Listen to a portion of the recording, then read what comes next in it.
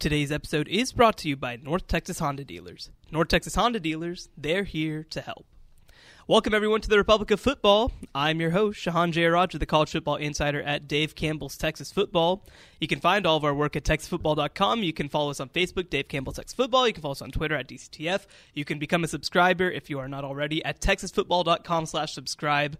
And I'll tell you what, it's the off-season now. There's going to be a lot more premium content coming along, especially during realignment, especially during National Signing Day. We got a whole lot coming up, so become a subscriber if you have not already. As always, we've got Ishmael Johnson. Ish, how you doing? Yo, what's up, man? Not a whole lot. I'll tell you what, I am glad that this coaching search is officially over for Baylor because it's so much just having to be on top of everything all the dang time. Right. And I guess that's the headlining news from this week. Baylor football officially hires Dave Aranda, fresh off of winning a national championship, of course. Oh, it's not Todd Graham going to Hawaii? Well, you know, I'm happy to talk about Mesquite legend Todd Graham heading to the University of Hawaii, which Todd Graham in Hawaii seems like a perfect fit, right? Like, just in terms of his person, he just wants to chill. He wanted a vacation. Somebody was like, chill. I don't know how big of a fit that is. Oh, that's a great fit because he's gonna want to do well there because he's gonna want to stay. Yeah, they got a guy who'd want to stay in Hawaii. I saw somebody post a tweet that says, you know, Hawaii understands that if you do well at Hawaii, you're probably gonna leave. Because like that, just because, you know, it's not a place where you can necessarily build up a program. You can't compete for, you know, national titles or the Mountain West or anything like that. And so they described it as, well, he's here for a good time, not a long time. And you know what? That might literally describe Todd Graham's coaching career. I mean, my God, if there's one guy who is here for a good time, not a long time, it is Todd Graham. Anyway, back to Baylor. Yes. The other coaching news, I suppose, yes, is obviously Baylor's hiring LSU defensive coordinator Dave Aranda as its new head coach. We talked about this possibility last week. You know, we'd kind of heard some rumblings that might be right around the corner, but to me, it was a little bit of a surprising move still. Really? Yeah, just because it was interesting that all of a sudden, sort of right now, like Dave Aranda's 43, right? He's a very young coach, which is surprising for how much success he's had. I was surprised that now was the time that he decided he wanted to be a college head coach. Not necessarily that he's a good fit for the job. I think that he is a good fit, but it was interesting that now was the time. Sure. You know, I mean, because he's sort of been this presence in the background at LSU. Like a lot of people sort of started talking down his defense at LSU this season. I mean, they were exactly as good as they needed to be. You know, and he's been a tremendous mind the last several years. What about you? What were some of your initial thoughts from this hire? My initial thoughts were, I mean, I kind of expressed a little bit of concerns last week. As far as like, obviously not knowing what offense he's going to run, because typically that's the thing when you hire a defensive coach is what's the other side of the ball going to look like? We still don't know at this point. We still don't know. Have we heard some names? I don't know if you've heard names or like. I've heard very casual names. I mean, and again, to be clear, this is not me necessarily reporting. This is just me. You know, names have been thrown about. Larry Fedora was one. That's probably a 1-year thing if they do it because he wants to be a head coach again. Right.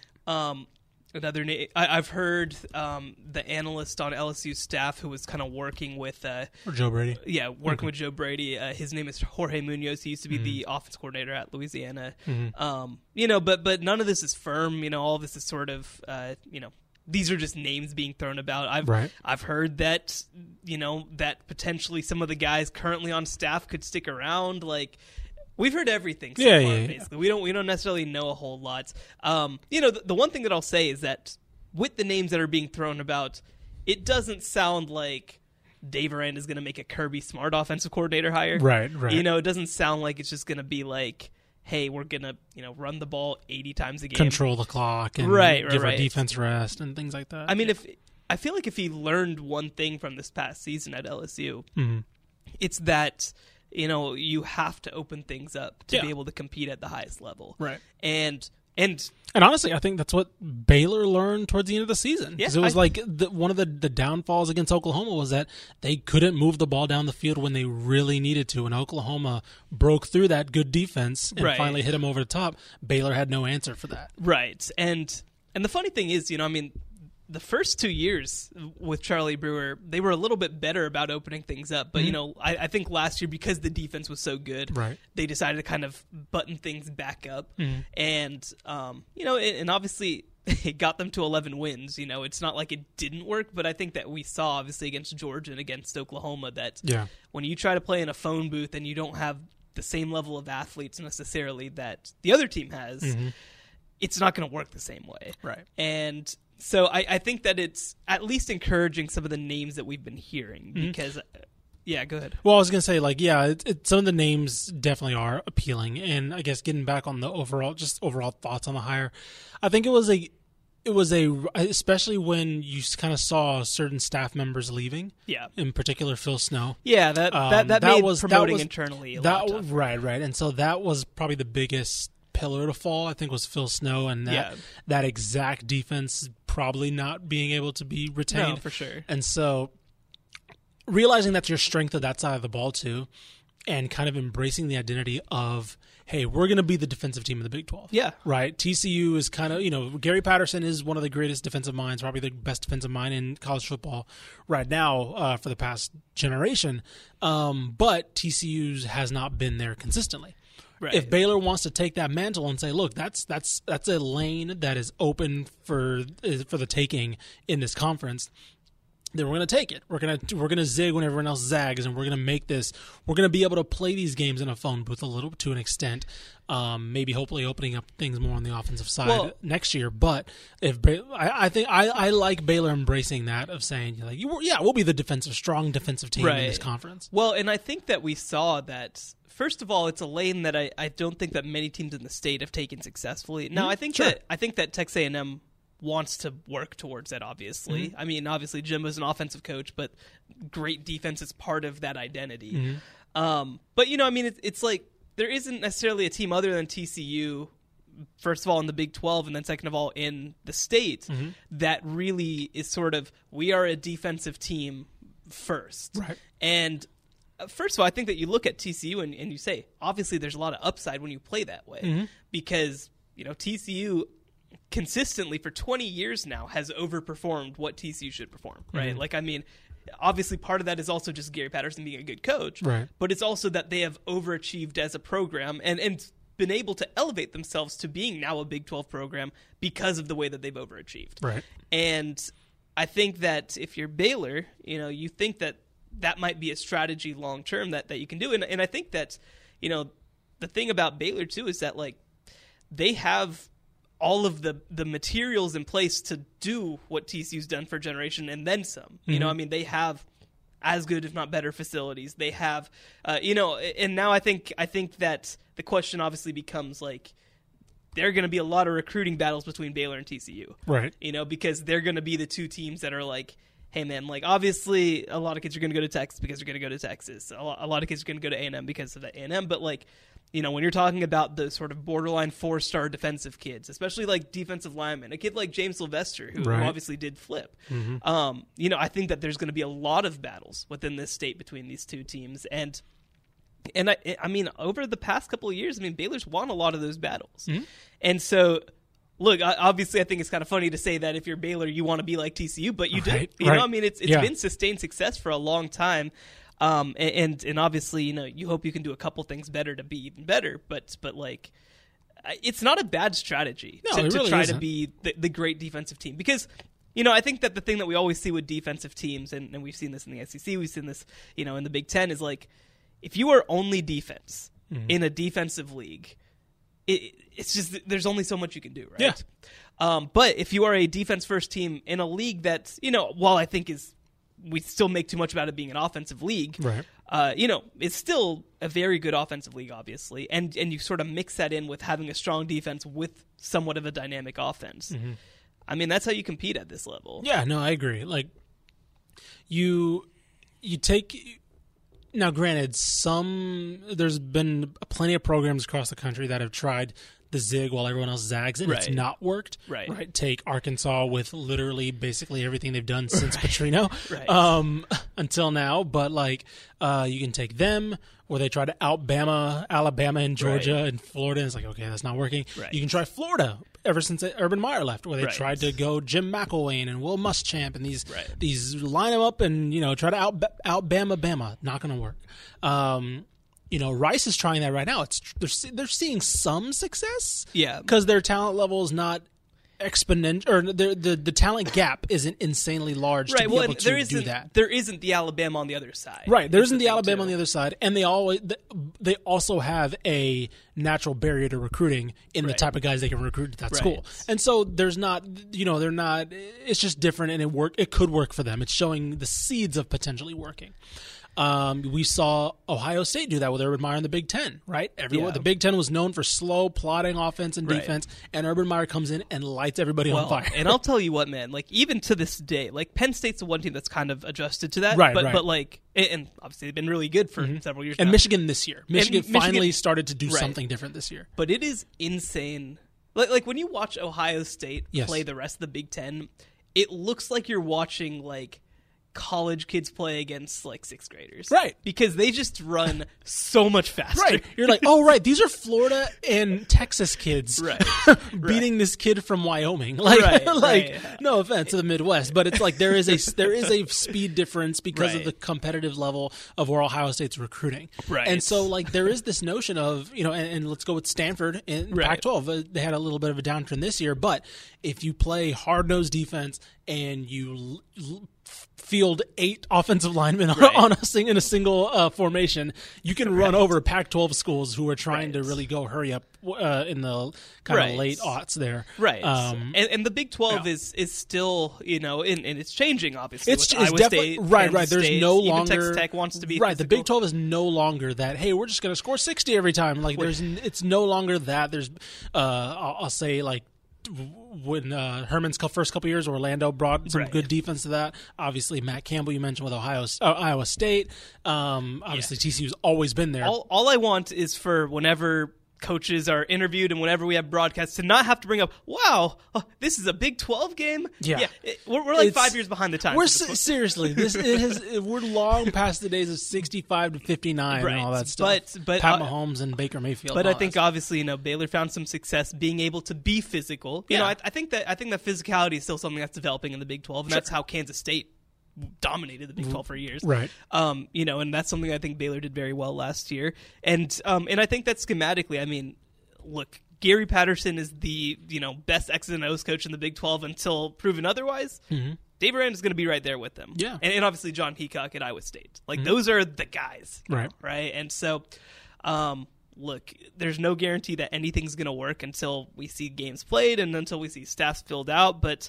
I mean, I think that the early signs are good. I mean, we have yet to hear for sure whether Joey McGuire will be back on staff. We did see some good social media activity. They were lots of Baylor retweets. Him, Wetzel, and Sean Bell, and a couple other staffers maybe were all at THSCA. So obviously that's not a confirmation that he's staying, but it's a good sign that he's out doing stuff with Dave Aranda. Right. And being seen with him. We do know Sean Bell's going to be staying in an on-field role in some capacity. Mm-hmm.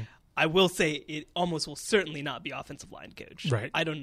That's always going to be the one Matt Rule decision that was very weird to me. But he's staying in an on-field role. David Wetzel will stay in sort of a high school relations role. So there'll be some continuity with the staff at least. Which I think helps any transition. Mm-hmm. So and obviously you do have a lot of players who have played coming back in 2020. So that obviously should help the transition too. Okay. So the other news that came out over the weekend, De'Aaron King is actually reuniting with the guy from the state. Yeah. Rhett Lashley at Miami. Nailing down De'Aaron King. And I saw somebody shared with me that De'Aaron King is now like top 5 in Heisman odds. Man. So that's a lot. Yeah. Here's the one thing that I'll say about that, right? Is that Miami's offensive line was not very good. Right. And that's a bigger issue to me than the quarterback play. Sure. Like that's why it was a little surprising to me that Miami was the pick. Because while I think that Rhett Lashley is phenomenal, like I think he's a really good coach, it's not like they were a quarterback away last year. Right. You know, no, their whole offense was bad. I honestly think that Jaron Williams was pretty good last year. Sure. For what they had. Mm-hmm. You know, and obviously you hope defensively they can also build back up because Manny Diaz is the head coach, but like I don't know, man. I don't know what exactly this team is, right? Yeah. Oh man, these Heisman odds are weird. I'm looking at FanDuel right now. So I'm assuming Trevor Lawrence number 1. No, Justin Fields. I don't hate it. Yeah. Okay, so Lawrence 2. Okay. Is Travis Etienne top 5? Travis Etienne is not.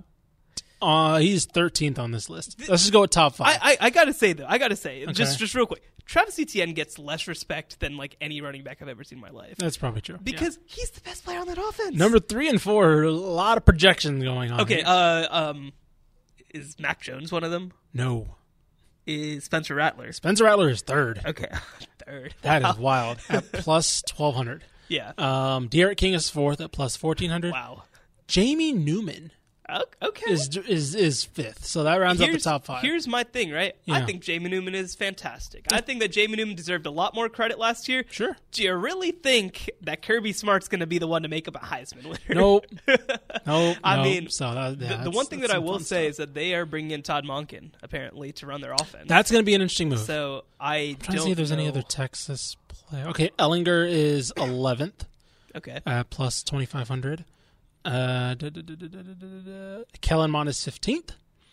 Okay, sure. Yeah, sure.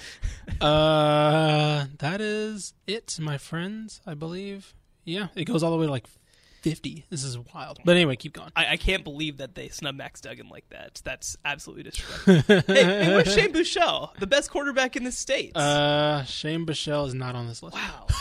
You want Sean Robinson is 34th. Oh, no. Oh, no. Oh, dear. Okay. Anyways. All right. Congratulations to Television's Greg Tepper for having a Heisman contender on his This list is wild, man. What? How is Sean Robinson on the list? Because they needed a list. They needed names for the list. Yeah. Shane Buechele. I don't know. Like, I'm not saying he should win it or anything. I don't know. I'm saying Charlie he's one Brewer's of the 55th. top 35 players yeah, in America. Man. According to FanDuel. So. Oh my God! What? Okay. Anyway, that just kind of blew my mind. I'm not gonna lie to you. But back on De'Aaron King. Yeah.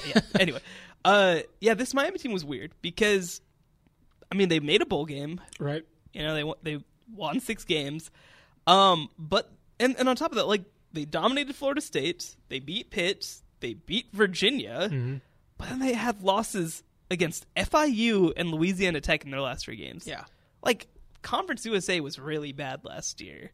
I think that we can all acknowledge. And they also lost to Virginia Tech before Virginia Tech figured it out. Like, Vautech finished the year strong, but they lost to them when they were still like, what's with Virginia Tech? I don't know, man. I don't know. That makes me a little speechless. I'm not going to lie. Yeah. They scored 0 points in their bowl game. Yeah. No, yeah, I remember that. No, that's why Manny Diaz had to make that firing. And it was the funny thing. The funny thing was, like, I thought that Dan Enos was going to be a good hire there. He had been helpful at he had been the quarterback coach, I think, at Alabama, right? I think so. And like generally had success before, but it was just a disaster. I don't know. Anyway, Rhett Lashley's going to be a great fit there, I think, eventually. Right. I'm just a little curious. So according to Pro Football Focus, Miami had the 100th ranked offensive line. Oh boy. So yeah. Well, okay. Bad. So just looking at their schedule. So that's what Rhett Lashley has to work with, and that's hopefully. That's probably, or actually, that's probably what De'Aaron King's gonna have to work with too. Well, okay. Going up from there. The one thing I will say, I'm looking at their schedule right now for 2020. So they get Temple, not the easiest game, but a winnable game. Right. Wagner, UAB, those should be wins. At Michigan State, that's sort of a 50-50 game, I think. I think that'll actually be a good test to see whether it can be any good. But sure. But it's not like Michigan State's going to shut them down either. Right. They've got Pitt at home, at Wake Forest versus North Carolina, at Virginia is going to be a really tough game. Versus Florida State, I don't think we know what to think about them as yet. At Georgia Tech versus Duke. So there's not really like a super... You missed at Vautech too. At Vautech? Yeah, that's after Florida State. At least according to football schedules. Okay, well, it's not showing up on ESPN for whatever reason. Okay. I have no idea why. But yeah, so there's not like... There's really not more than 1 or 2 games that are like, ugh, this is really bad. You right. know? I mean, they should be competitive in all 12 games. So I mean, there is an opportunity here if D'Eriq King is that good, at this level and with the talent around him, right? Because I mean, look, the U has players. Yeah. I don't think that should be in question by anybody, but I don't know. It's a lot to ask of D'Eriq King to come in and kind of fix everything, especially when quarterback wasn't the biggest issue, right? Right. There. No, that's definitely the thing. Is like it didn't matter who Miami threw back there, and yes, they alternated quarterbacks and things like that, but that was not the biggest issue. The other thing that has to be a thing is D'Eriq King has not played a full season of football. Yeah. He was obviously hurt in 2018 when he broke out. Right. And then obviously he did not come. He redshirted last year and sat out. But he has not played a full year. Right. And so I don't want to say durability issues and things like that. But there is rust to be associated with that he's going to come in and be the guy that we saw at the start of 2018. Or especially if it's behind an offensive line like this, you got to imagine Manny Diaz is going to go hit the JUCO or the transfer portal really hard to shore that up really quickly. And you also got to assume that Rhett Lashley can get something going, whether it's a quick passing game or something, maybe a bunch of RPOs or that he's just not just he's going to be emotional because here's the thing, right? Is that I think that we all saw last year that when Dana Holgorsen came in, I mean, while he does embrace having a quarterback who can move, he doesn't necessarily know. Not that he doesn't know. He hasn't necessarily schemed for a dual threat quarterback and gotten the most out of it. Like, I mean, Skyler Howard, they did a little bit, but like most of it is rolling out. It's not necessarily like actual like run set up runs or anything like that. Right. And I think that we saw that like, King isn't going to be at his best if he's just standing in the pocket. Right. And the one thing that you say about Rhett Lashley, man, is like this is the offensive coordinator who helped take Nick Marshall to the national title game. Mm-hmm. So I mean, honestly, if you're to give me the Power 5 comparison for what D'Eriq King is, Nick Marshall is about as good as you can get, right? Sure. And I think that obviously D'Eriq King's a better passer than Nick Marshall was. Mm-hmm. So this is a coach who's going to know what to do with him, I think. And I hope that, like we saw with Kendall Braz, I hope that he gets rolled out a lot. I hope that he's throwing on the run a lot because that's the sort of spaces where he has success. Mm-hmm. I mean, we talk about like a guy like Mason Fine, for example, being kind of small but still being able to find creases in the pocket, see downfield really well. That's not necessarily something that D'Eriq King always did well. Mm-hmm. I mean, I think that if you can get him moving a little bit, I think that he's actually really good throwing on the move. I think that it adds a whole nother level to your offense, and I think that Rhett Lashley's going to be able to be the kind of guy who can do that. Definitely. Okay, so we're going to finish up with this. So it's kind of weird. Like 2019 already feels like it was so long ago. Like it feels like it's been so long since I've watched college football games, but we're already looking forward to 2020. Mm-hmm.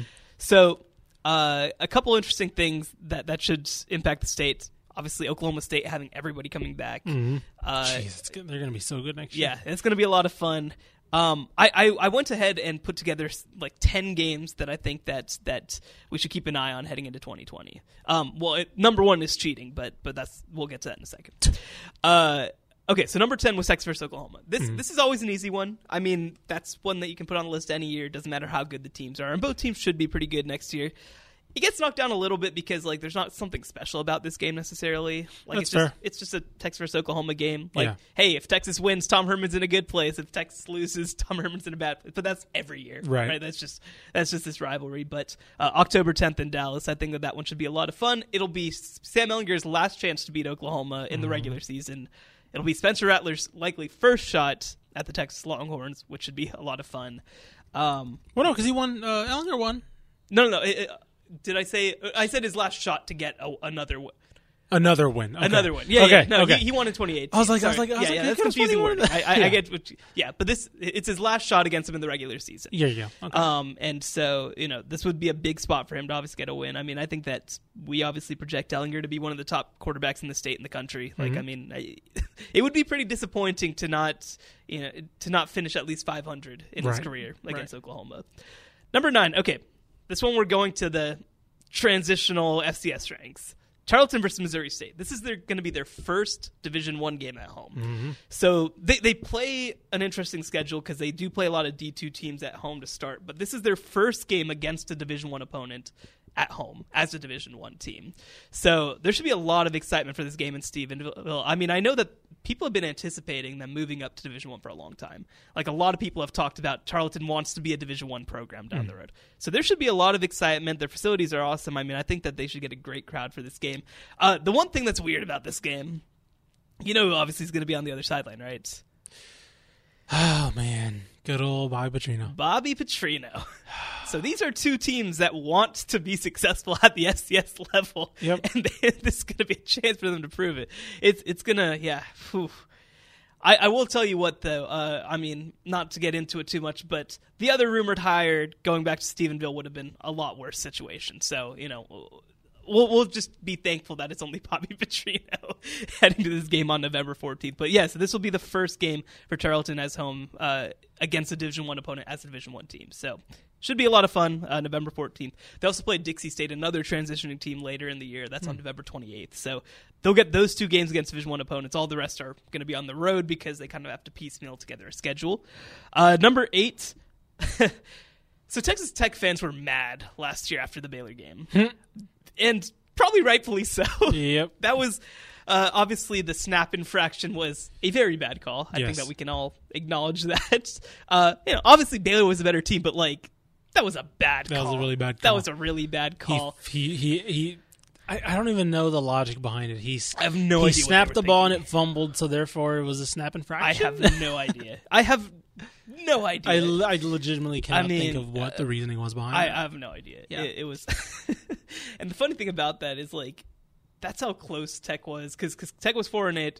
They get that one, and then they had a bunch of other games that were one possession games. It's this could have been a 7-5 team with two things going differently, but none of those things happened. But we will get Texas Tech hosting Baylor in Lubbock for the first time since 2008. Because this game has obviously been played in Arlington for several years at this point. And it'll be a Thursday night game in Lubbock. Oh, man.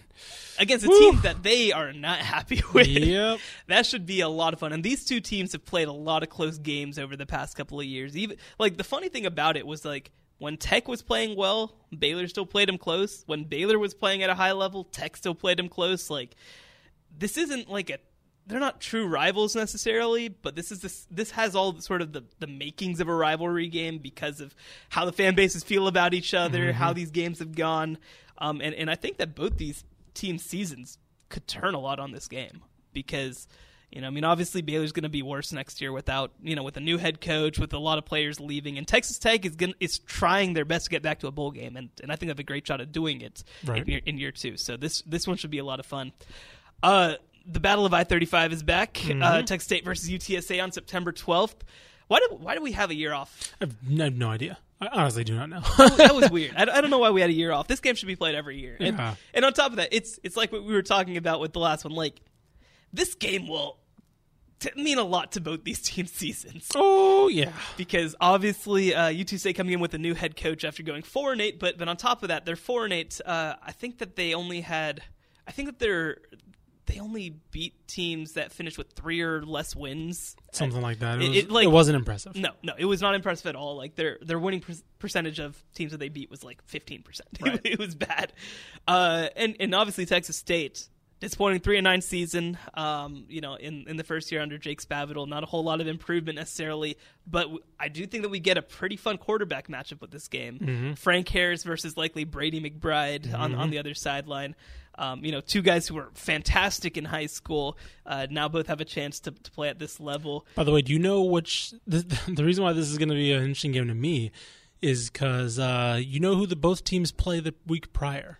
So UTSA plays LSU. Yes. And does Texas State play SMU? They play SMU. So they're both going to get whacked. Yes, I was about to say, so we won't probably know anything about either of these teams from week 1.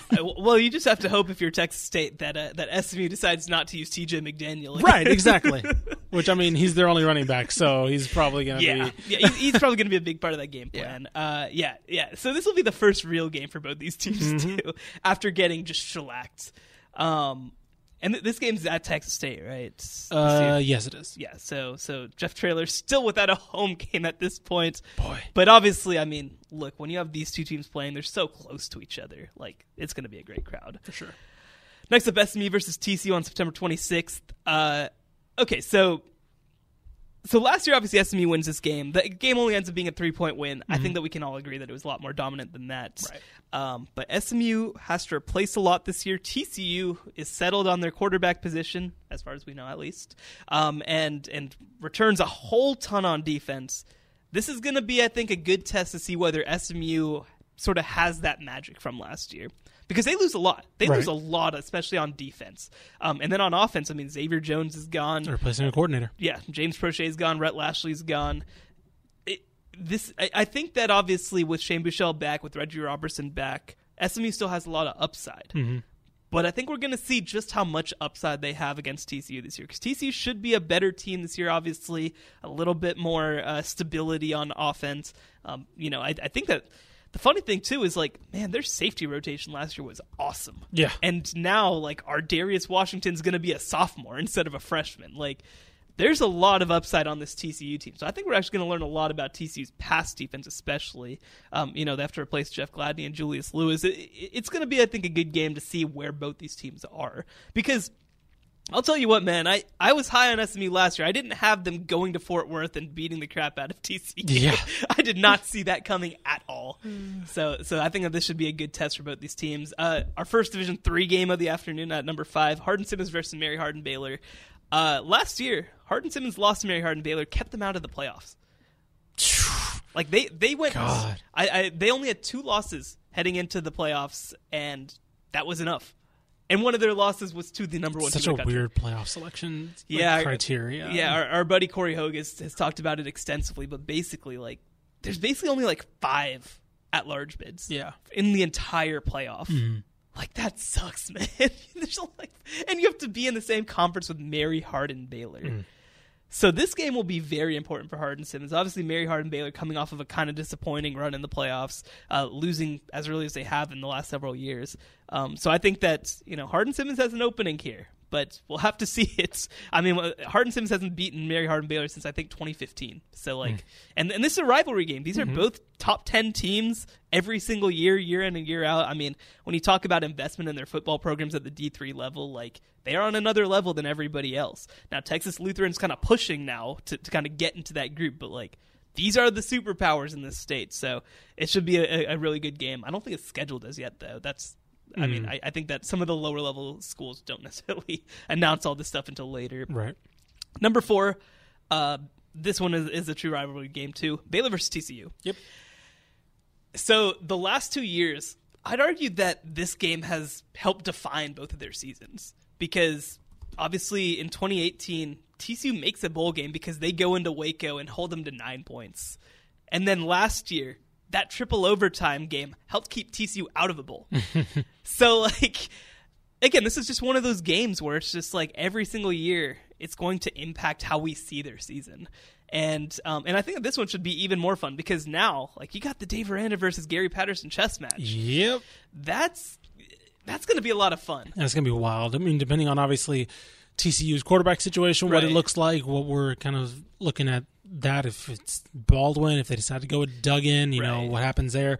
But just defensively, this game is going to be just a bloodbath. Yeah, it's going to be and wild. we remember how this game went last year, obviously. I mean, this game... It was a slug. It was haymakers. Like, it was just, like, body blows and haymakers the whole time. What was it, like 10-10 at the end of regulation? Yeah. I think it was, like, insane stuff. And now, I mean, look, I think that obviously Baylor's staff last year had phenomenal defensive minds on it, but like Dave Aranda's maybe even a step up from that in terms of like pure schematic ability. And you think Gary Patterson wouldn't love to ruin Dave Aranda's first season in Waco? In Waco, yeah. Come on now. I mean, middle of October. Yeah. Who boy, yeah. This one could get feisty. And the other thing too is like, these teams are going to be about the same level next year. Yeah. You know, they're both going to be pushing for about 8 to 9 wins. And like this game, the funny thing about football, right? Because you only play 12 of them. One loss can completely ruin your season. Right. You know, the difference between 7 and 8 is monumental, especially when your rival is the team that's handing you that loss. So this one should be a lot of fun. Okay, this is where Oklahoma State comes into play. So Texas and Oklahoma State play in the last week of the season. So I think that we all are in agreement that Oklahoma is written into the Big 12 championship game until they're not. Right. And honestly, there's no reason to think that they're not going to be next year. There's a good chance this is for that number 2. Yeah. This game could mean a lot. Yep. Again, last game of the year in Stillwater. Both these teams not only want to play in the Big 12 championship game, both these teams think that they could be a playoff team. Yeah. And we can argue back and forth about whether that's the case, but Chuba Hubbard and Spencer Sanders and Tylan Wallace all came out earlier this week at a press conference and said they want to win a national championship. Mm-hmm. We obviously know that Sam Ehlinger in his final season would love nothing more than to win a national championship. I mean, this guy is as Texas gets. And one of these dreams is going to die on this field. Yep. In horrifying fashion. Yeah. Like, that's the thing, too, right? Is, like, if this game was, like, October 12th, like, it would be a big game. Mm-hmm. But, like, the last week. A night game in Stillwater for a chance to play for the Big 12 title, which I mean, look, obviously that's projecting a lot. We have to assume that, a lot of things go right.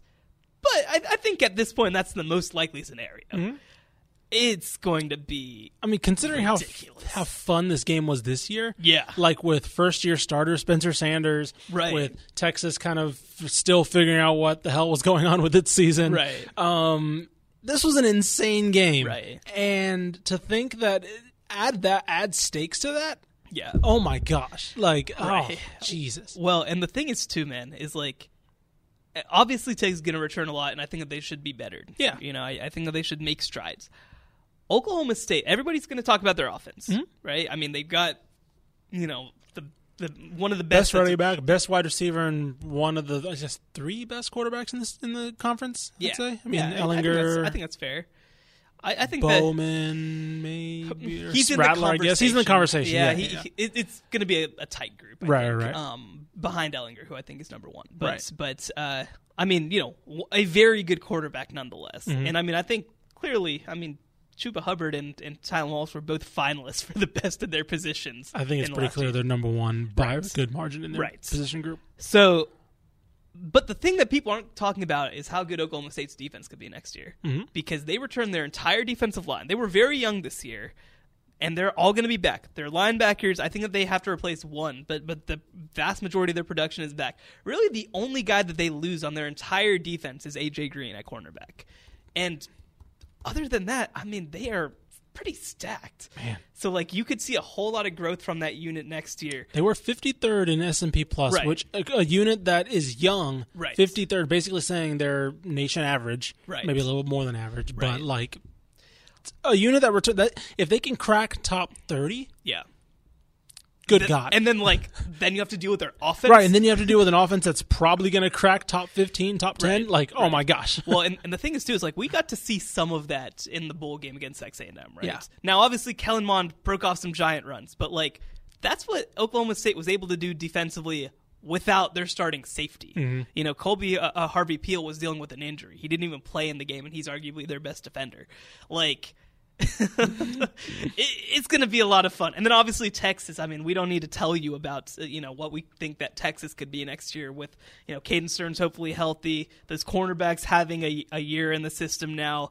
Man, I'm excited for this game. I probably going to be a blast. Yeah. I was going to say that this game should be higher, honestly, but the top two are also bangers. Right. Texas A&M at Alabama. Ooh, buddy. So, looking at A&M's schedule. Yes. We talked about it before. There is I'm not going to say it's especially likely because you have to get through all of this. Sure. There is a not insane chance that Texas A&M is 10-0. Yep. Because their toughest games at this point, they're going to have to beat Auburn on the road. That's going to be the biggest test by far. Mm-hmm. If they do that, you got two Mississippi schools that are both rebuilding. You got Arkansas, who's got a new head coach. You replaced Clemson with Colorado. Mm-hmm. And those are Georgia with Vanderbilt. And Georgia with Vanderbilt. You should win those games. Yep. Right? I think that honestly, heading into this game, the worst that you could kind of think is 9-1. Yeah.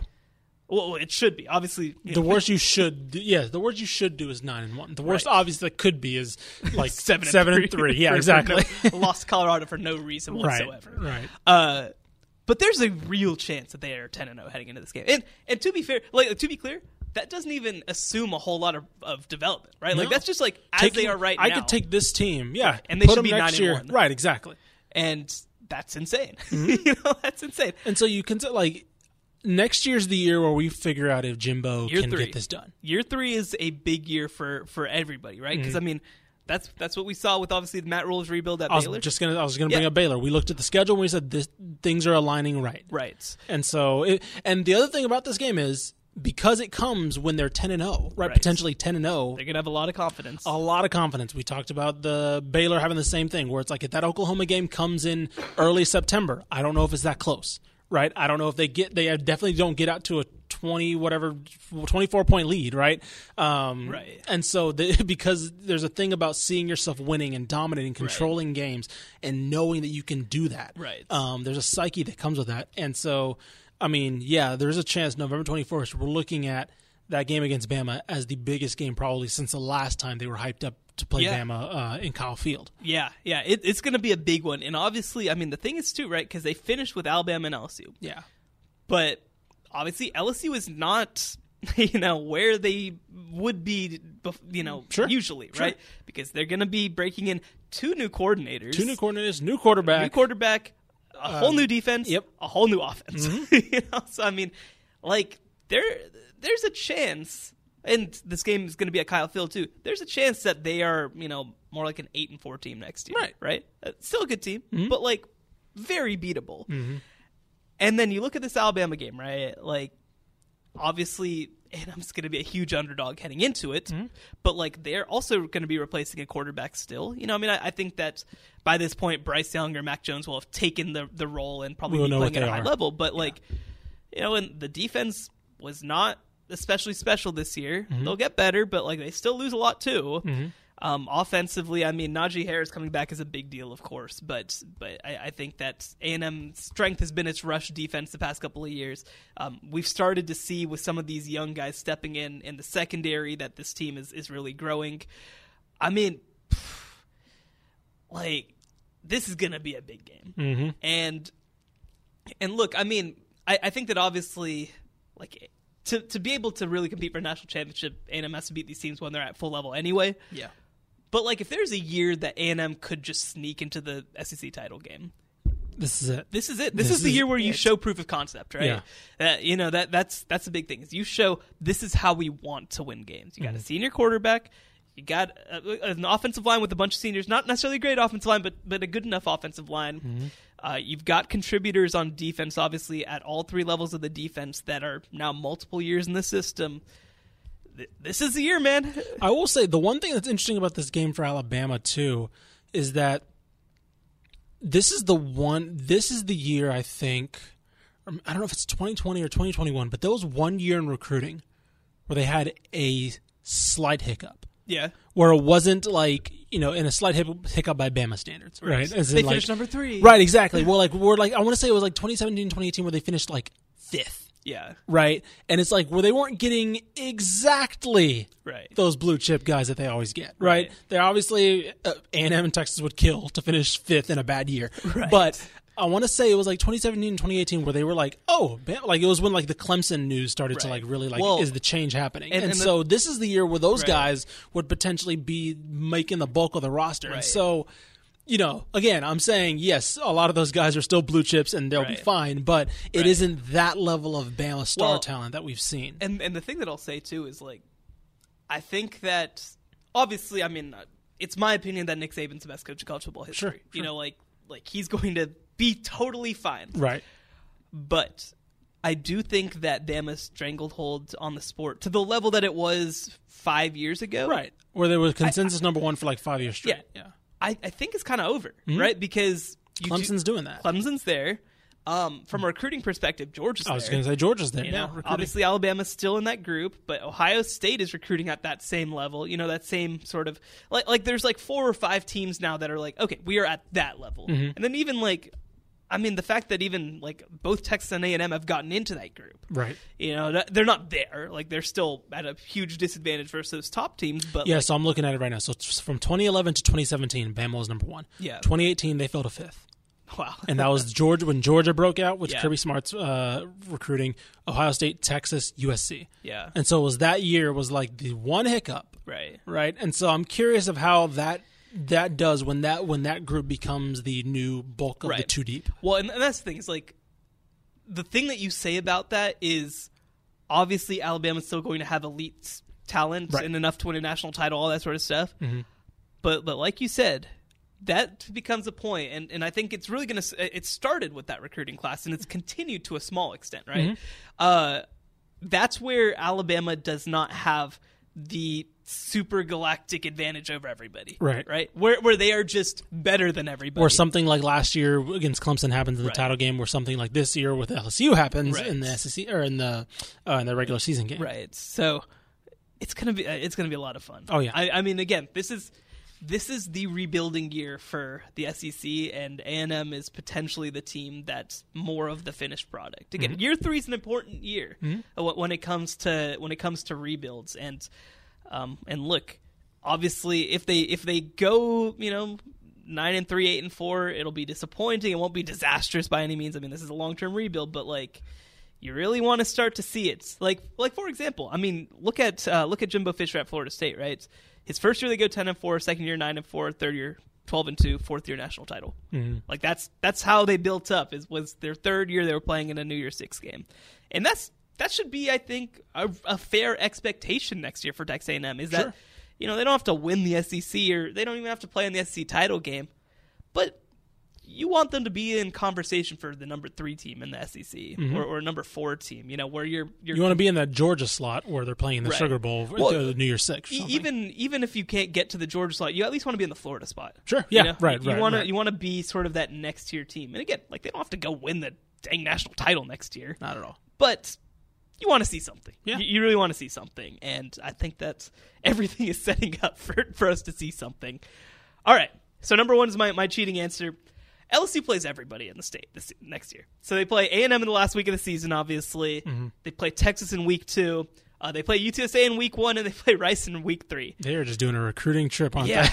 Yeah, and that's the funny thing, right, is like they went to Austin last year. This year they go to College Station. They're going to play in Houston against Rice at NRG Stadium, which is just going to be a showcase game for them, obviously. Who allowed LSU to just run up the state just like put on a touring show of their football team? It's so funny because it's literally 3 of their 4 non-conference games are against Texas. Who agreed to that? Like, that's... Like, if I'm Texas, I'd be like, hey, wait, no, we're not playing you. Hold up a minute.